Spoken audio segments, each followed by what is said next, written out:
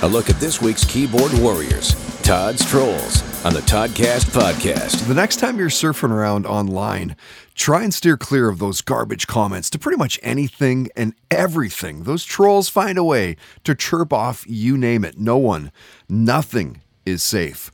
Pearl Jam.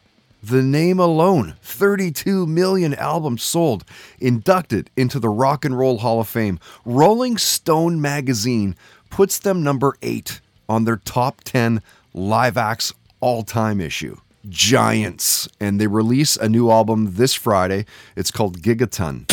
Legacy aside, Pearl Jam has been done for years. Guys, read the room. Nobody cares anymore. Sorry, everything on the new album sounds like a ripoff of someone from the 80s. New drinking game. Every time they rip themselves off, drink. That's a lot of drinking. Do you think you'll be going to the theater to check out the live-action Mulan? It's coming this weekend, and despite not really being a fan of the live-action idea, the trailer looks pretty good, right? Dear Hollywood, come on, enough. We don't want your remakes and reboots. Signed, everyone. How many W's should I put in yawn? I want to get this tweet to Disney just right.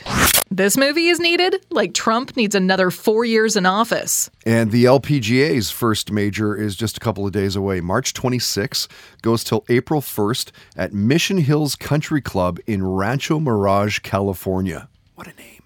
Let's see them play around like my friends do. A beer and a joint every 3 holes. Maybe then I'd watch. No thanks. I'd rather watch my jackass neighbor yell at the annoying kids across the street. Golf sucks. This is literally TV hell. Todd's Trolls on the Toddcast podcast is brought to you by Good Times Gin and Tonics, putting the GTs back in the GNT. Check out goodtimesdrinks.com.